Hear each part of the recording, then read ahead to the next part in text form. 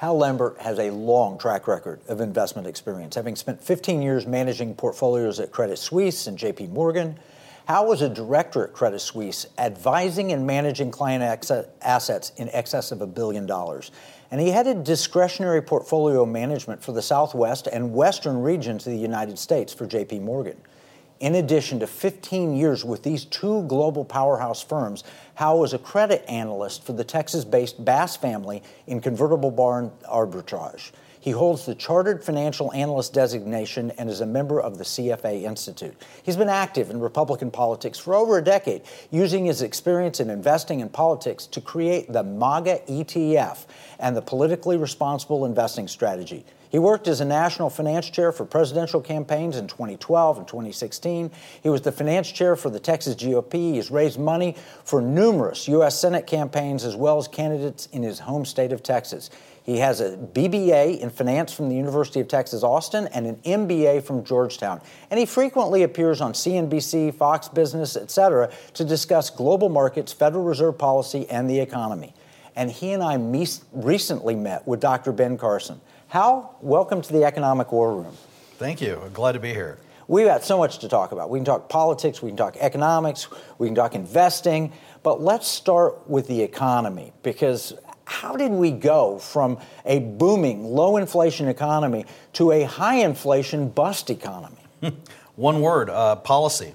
The policy of this administration has caused what we're creating today. I mean, energy is the number one driver of what's happening with inflation. It affects food prices. It affects, obviously, our gas prices at the pump. It affects everything we do in our lives. And when you shut down drilling, and when you shut down pipelines, and when you put the word out that you don't want, oil and gas in this country, you're going to have what you have today, which is high energy prices, which drive inflation. The Fed's raising rates, and honestly, the Fed is not, higher interest rates are not going to solve this problem. They're trying to solve it with higher interest rates, but all they're going to do is create a situation where they're basically saying, look, we're going to crush demand for energy, which means they're going to crush the economy to get inflation under control. And it's so simple. If we would simply create more oil and gas in this country, inflation would come down, food prices would come down, and we'd be all a lot better off. I mean, this is hurting the very people that Biden says he's trying to help. Well, it is. You stop and think about that. With interest rates going up and you're not able to afford gas prices, you put them on your credit card and you're double paying extra, higher interest rates and higher oil prices. But my question is, you say policy. Is it on purpose? Is it just because they don't understand economics? Is it because the Biden team purposely wants higher prices? They want to ruin American energy? Why are they doing that? I know they telegraphed it. They signaled they were going to do it, and then now they're doing it. But why? Absolutely on purpose. In fact, it was, during the campaign when Trump lost the election, I told these guys, a lot of the oil and gas guys that supported Trump, I said, look, you're going to make more money than ever under Biden. Because the Biden-Obama, and we go back to Obama, their policy was to have as high oil and gas prices as possible because it makes the green energy program look better. So when you're subsidizing all of the green energy initiatives, you need to have high oil and gas prices to try to transition people to green energy. Of course, we don't have enough. I mean, when you talk about really green energy, when you're talking about electric vehicles, I mean, those things are driven off of the grid, which is powered by natural gas. It's all oil and gas at the end of the day. And all it does is actually put us more reliant on China. China produces 85% of what goes into an electric vehicle. And so we're going to be stuck with China as someone that we have to rely on versus, Saudi Arabia, which we could drill ourselves and not be reliant on anybody. Again, is this on purpose? Are they favoring China? You see the Hunter Biden laptop. Do you wonder, are the solar energy companies, the rare earth minerals, and all the things that China profits from, even when putting up windmills, China benefits from that. Is that on purpose to benefit China? Is it on purpose to destroy America? Is it on purpose to rush us into a green energy community? What's the reason? I think it's on purpose to rush us into a green energy deal. I think that the environmental extremists control this government, and they are pushing this. Look at John Kerry. John Kerry is, the environmental guru for the Biden administration, And, he flies around in his private jets and tells us all that we all ought to live, with low carbon and everything else. So, no, it's on purpose, but it's all about a green agenda. I don't think it's necessarily thinking, oh, we're going to benefit China, although they know that will happen, but it's all about green energy. When you mention this, all right, so you drive up oil and gas prices. It's hurting low-income people. And the next answer in California, well, we will give you money. Yeah. To help pay. So that is also wealth transfer. It's another progressive agenda item is to take from the rich and give to the poor. But a lot of this is driven by ESG, isn't it? A lot of it's driven by ESG and, environmental social governance, which is really, if you really look into it, which I have, it's a Marxist ideology. It's driven by the United Nations. They've pushed it out globally. It was started in San Francisco in the early 1990s. They've been pushing this for decades. They've finally gotten traction. And now we have all these woke corporations and BlackRock and other companies that are managing money that are pushing ESG. And it's really not for returns. It's all about woke capitalism. And it's constricting capital to the energy industry. It's hard Absolutely. to get money to drill or to produce a pipeline or to transport energy, right? Well, and you're seeing governments push back. Texas is pushing back. Other states have pushed back and said, look, if you're going to cut off energy funding, J.P. Morgan, Bank of America, and these big giant banks, if you're not going to fund energy, we're not going to do business with you. And so that's starting to happen, which is a really good thing. And I've pushed that myself. Alaska's going to do it. There's billions and billions of dollars of assets of state governments that need to be saying, look, if you're not going to fund our major industries, we're not going to work with you. Yeah, well, it sounds like economic warfare yes. that's happening in our country. It's not just economic warfare between China and the United States or Russia or other countries. It's inside our own borders we're seeing an economic war. We are. And look, everybody should be involved in this. If you are investing, if you are looking at how you're going to spend your dollars, you need to spend them with companies that have your values, quite frankly. I mean, we're at that point where, we can't move past these corporations that are coming out and attacking our values and attacking us. Disney's a perfect example. Ron DeSantis has done a great job in Florida saying, look, we're not going to put up with this from Disney. No, that's great. Well, we're going to have to take a break. When we come back, let's keep this discussion rolling and let's merge into politics. Okay.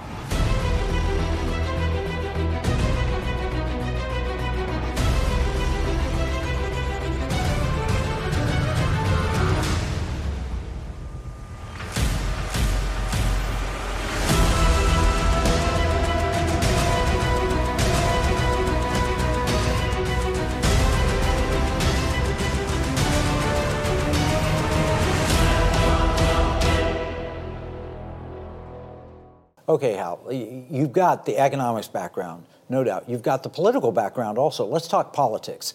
What is going on in this nation?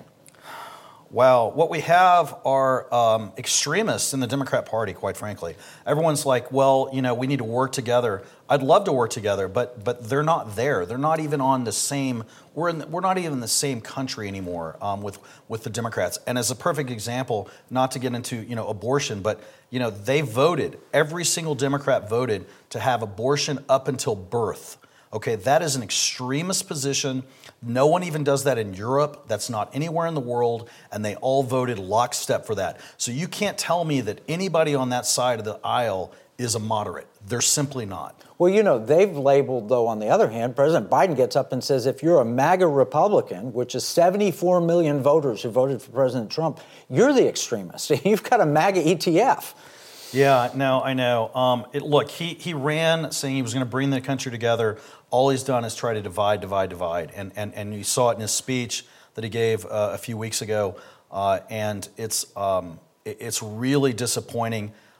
He's being controlled by people. Obviously, we all know this. These speeches that he gives he's not writing them. Somebody else is writing them. He's barely able to speak and put them out.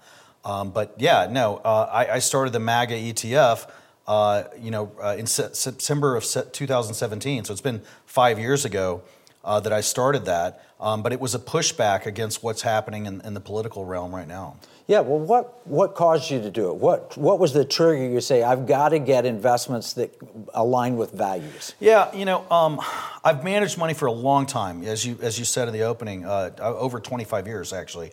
And I was sitting at my desk one day, and it came up on CNBC or Fox Business that Target was going to open up their restrooms and dressing rooms to whatever sex you said you were. So if you were a man, you could go into the female dressing rooms. And I was like, wow, that's going to be really bad for the stock. And I own Target and some of the portfolios I was running. I sold Target that morning, and Target proceeded to decline about 40% after that over the next 6 months.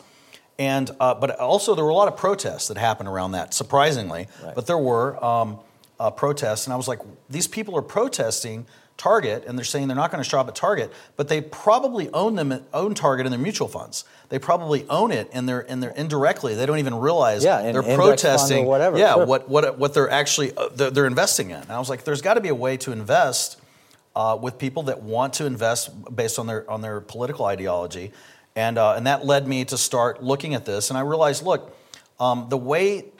All these corporations say all these left-leaning things. They publicly say this stuff, but what are they really doing behind the scenes? What are they spending their money on? And that's what I followed, was where are they putting their money? Where's their PAC dollars going? Where are their employees putting their money? And I created an ETF around that, and people can invest in companies that are supporting Republican federal candidates for office.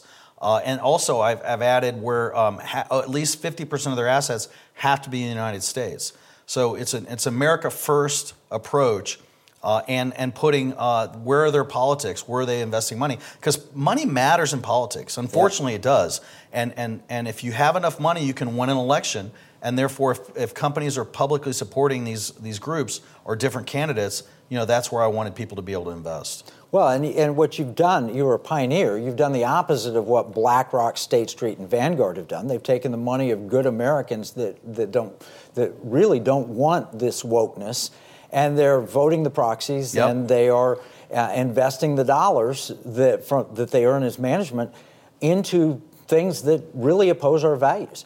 But what's going on politically right now? What do you see we've got an election coming up. What do you see is happening? Well, look, I think it's almost a certainty we're going to take the House back.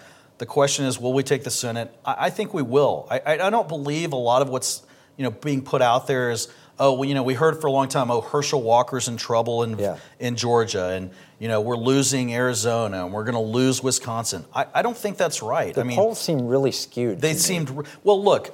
I've been involved in politics a lot. You can have a poll say anything you want it to say, okay? And so when you see these polls come out, and most of them are run by left-wing corporations, CBS or whatever they are, they're running these polls, and people think they're doing it to skew people's voting preference. I don't think that's really it. It's about money. So if you can put out a poll that shows that so-and-so is beating the Republican candidate, that candidate then can raise money nationally. And so it's all about getting money into their coffers prior to the election. So they put out and say, this person's going to win, this person's going to win, this person's going to win. Give them money, give them money, give them money. And that's what it's about. Well, I don't even answer polls. I see it's a pollster. I don't care if it's a Republican or a Democrat pollster. I just don't want to talk on the phone about who I'm voting for. I don't think that's any of their business. I think a lot of Americans have given up. And I think they choose their samplings. Yes. We're going to there'll be a higher Democrat portion or higher independent portion or whatever, like you said, to get what they want. And what they want really is the poll that they can sell for the candidate to raise the most money. That's exactly what it is. And look, it's all about, you can tweak the poll. You do the poll, and then you go, okay, well, what's going to be the turnout? Well, we predict it's going to be 40% Democrat and 35% Republican. And so they can tweak that and go, oh, well, that's what our sample should be. And then the poll spits out whatever it spits out. So that's the way they control it, is what they think the turnout's going to be. Well, let's hope that you're right, that there is a turnover in the government and we don't see all Democrat control across the board. I mean, it's almost narrowly split between Democrat and Republican now, but Republicans take control of the House and the Senate. What happens? We get a stalemate, and then we go into 2024 with who's going to be the next president. I don't see, Mitch McConnell will be, heading the Senate again if we take the Senate. I think we'll see some hearings in the House, where they may target, Hunter Biden and some of that. But realistically, I don't think they're going to do a lot. I think they're going to sit back and go, we want to take 2024 and get the presidency. Unfortunately, I just don't see them doing a lot. Do you think that they can at least stop the intelligence community from doing these raids on Republicans, grabbing their phones and doing all of these crazy things that are taking place? Do you think at least the Congress can start investigating that? Because it seems like the FBI has been highly politicized. Yeah, I mean, they're going to do hearings. They're going to do those hearings. Does it really scare the FBI? I don't know that it does. Power of the purse string? Could they use that? Well, hey, how about the border? To me, I would say, look, let's shut down all funding until we control the border, because this isn't immigration. This is an invasion. We are being invaded on the southern border. With drugs, with crime, with everything. Yes. And nothing's being done about it. And if I were in Congress, if I were there, I would say I'm not funding anything until we get control of that. I mean, that should be item number one that should happen. No, I agree with you. Sorry, we're going to take another break. Yeah. When we come back, let's talk investing. So, how do I as an investor respond to this crazy political and crazy economic environment? We'll be back after the break. Perfect.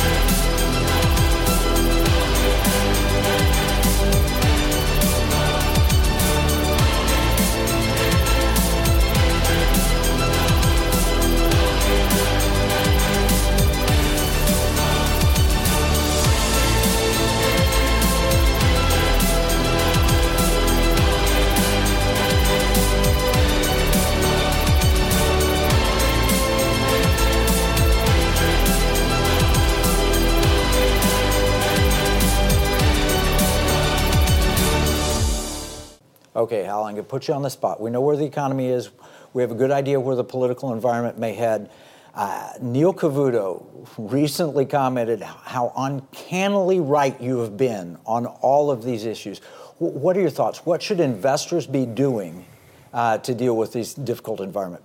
Well, it depends on who the investor is. Are they young? Are they old? Of course. What is the situation? But I would say this. Look, I think we're headed lower in the markets. I would not be in Europe. I would not be internationally investing. Europe is going to have major energy problems this winter. Russia's going to shut off their gas pipelines. Food problems too. Food problems. I mean, it's a mess. And so, I think we're headed for some lower markets here over the next 6 months. But it's very difficult to time. So, if you're in the market, I would be lighter than you would normally be invested as far as equities go. And also I would be in things that are going to be, I would be in defense companies, I would be in oil and gas companies, things like that. I would not be in highly cyclical, technology sector companies right now. And if you look at that, where do you go then? Because we've had this everything bubble and bond prices, we've seen rising interest rates, and you think the Fed may continue to raise rates. You see hard assets, and those aren't doing well with the strong dollar. Do you think the dollar stays strong? What do you think about other places where you keep your money? You just put it in cash. Yeah, well, look, you can earn about 3.5% now in cash. So you lose less to inflation. You lose less to inflation. That's the biggest problem, right? We're over 8% inflation. So everybody's wages are getting hurt. If you got a 5% pay raise, you're actually making less money. Yeah. Which is really crazy if you think about it. Again, driven by the policies of this administration. Completely. Completely avoidable. Completely, all of this is avoidable. This is not some sort of, we have, just difficulty importing things from China. No, that's not what this is. This is energy-related, policy-related. So you would take the guaranteed returns of cash-style investments, short-term treasuries, things like that, over you didn't say no stocks, but you would look at those more favorably than you otherwise would because interest rates have come up, number one, and the market looks weaker to you going forward. Any other thoughts? Yeah, look, I think we've got another 10% downside in the market. So if you're trying to market time, it's really, really difficult. But if we got closer to 3,500 on the S&P, I think that would be a level to potentially start buying into the market. That's a potential fair value in this economy? I think it's a potential fair value. So it could go lower. It could go lower, yeah. That's kind of 16 times earnings, which is not cheap. But I think that's a more reasonable level to get in the market right now. So what do you think on the earnings outlook? You think that with the economy as it is, are corporations able to still make good profits? Well, it's interesting. If you have 10% profit growth and you have 8% inflation, do you really have 10% profit growth, right? No, of course not, right. So yeah, we're going to have profit growth. We're going to see that, but it's eaten away by inflation. It's just funny money, basically. So I think earnings are going to be okay, but it's all about, what's the valuation of those earnings? How do you value that in an inflationary environment? But again, that makes it tough because then you're talking about, cash where you're guaranteed to lose money, right? But potentially lose less money. So to me, I think, again, oil's come down here. Yeah. I think it's only because Biden's been releasing the strategic petroleum reserves up until November. After November, I think that goes away. Yeah. And I think the Saudis cut. I think the Saudis start to cut production. They've already announced a slight cut. I called this on Fox Business 3 months ago that I thought the Saudis were more likely to cut production rather than increase. And I think they're going to do more of it. Why wouldn't they? If they cut production by 10%, do you think prices are going to go up more than 10%? I think so. Oh, yeah, absolutely. So they'll make more money by cutting production. Because at the margin, you cut 10%, that could be a massive increase, and that's going to hurt all of us. We could go into stagflation with that, and they hate Biden. Biden's badmouthed the Saudis. No, he's pro-Iran. They're mortal enemies, right? Yeah, it's just a disaster all across the board politically. And so if you're the Saudis, you'd be like, well, I don't even like Biden. I'm going to cut production and raise prices. Yeah, and you look at that internationally. For all that was said about President Trump, we got the Abraham Accords. We put Iran back in a rightful place because they're the world's number one state sponsor of terrorism. We treated the Saudis better, and we had a good energy environment. And actually, we defunded the Saudis and the Russians both with lower oil prices from higher domestic production. It seems like he's reversed all of these positive policies. He's reversed everything Trump did. Across the board. Including the stock market now. The stock market, the border, internationally, oil prices, everything. And of course, it's been a disaster for our country. It's a disaster globally. And I mean, I don't think we would have had the Ukraine invasion of Russia if we hadn't done what we did in Afghanistan. If we hadn't had that horrible withdrawal from Afghanistan that was totally humiliating, I think that gave Putin the desire to, hey, I'm going to do this now because they're not going to do anything about it. Now, we are trying to do something about it, but it's still a disaster, from a global perspective. It's been a disaster. It's like you mentioned, it's going to cause people to freeze and starve in Europe this winter because of those policies. Exactly. We are going to have, we think we have high inflation here. Europe is out of control with their gas prices. And yet President Trump warned them, don't depend on Russia. And they laughed at him. They laughed at him at the UN. The German delegates at the UN were caught on camera laughing at President Trump when he said that. And here we are today. 100% right. And then China, we're looking at China, and they are eyeing Taiwan.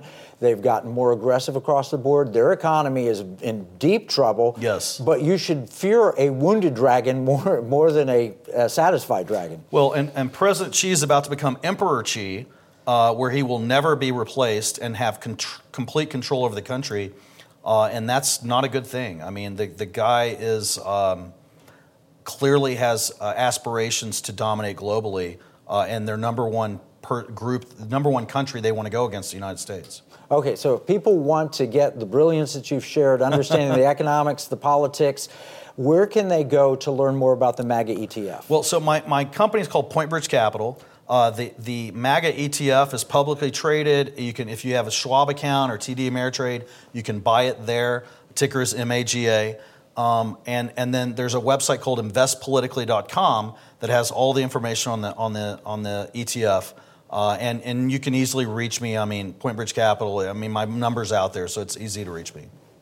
Well, I appreciate it. And you are the opposite of ESG. I am the opposite of ESG. Again, I think I was pretty early on this. I've now had this fund 5 years. There's some new kind of groups out there trying to do this, but no, ESG is a major problem, and people really need to look at what they're doing investment-wise because your money matters. And where you're investing, you can't just say, I'm not going to shop at a store if you're going to invest in those companies as well. Oh, well, thank you so much, Hal, for what you're doing for our country and for your investors. All right, if you want to learn more about Hal Lambert and investing, politically, you can learn more at economicwarroom.com, where you can download our free economic battle plan for this episode. Hal's a phenomenal individual, good friend. We're grateful to have him here. Remember, what we see as a marketplace, our enemies view as a battle space. This is Kevin Freeman from the Economic War Room.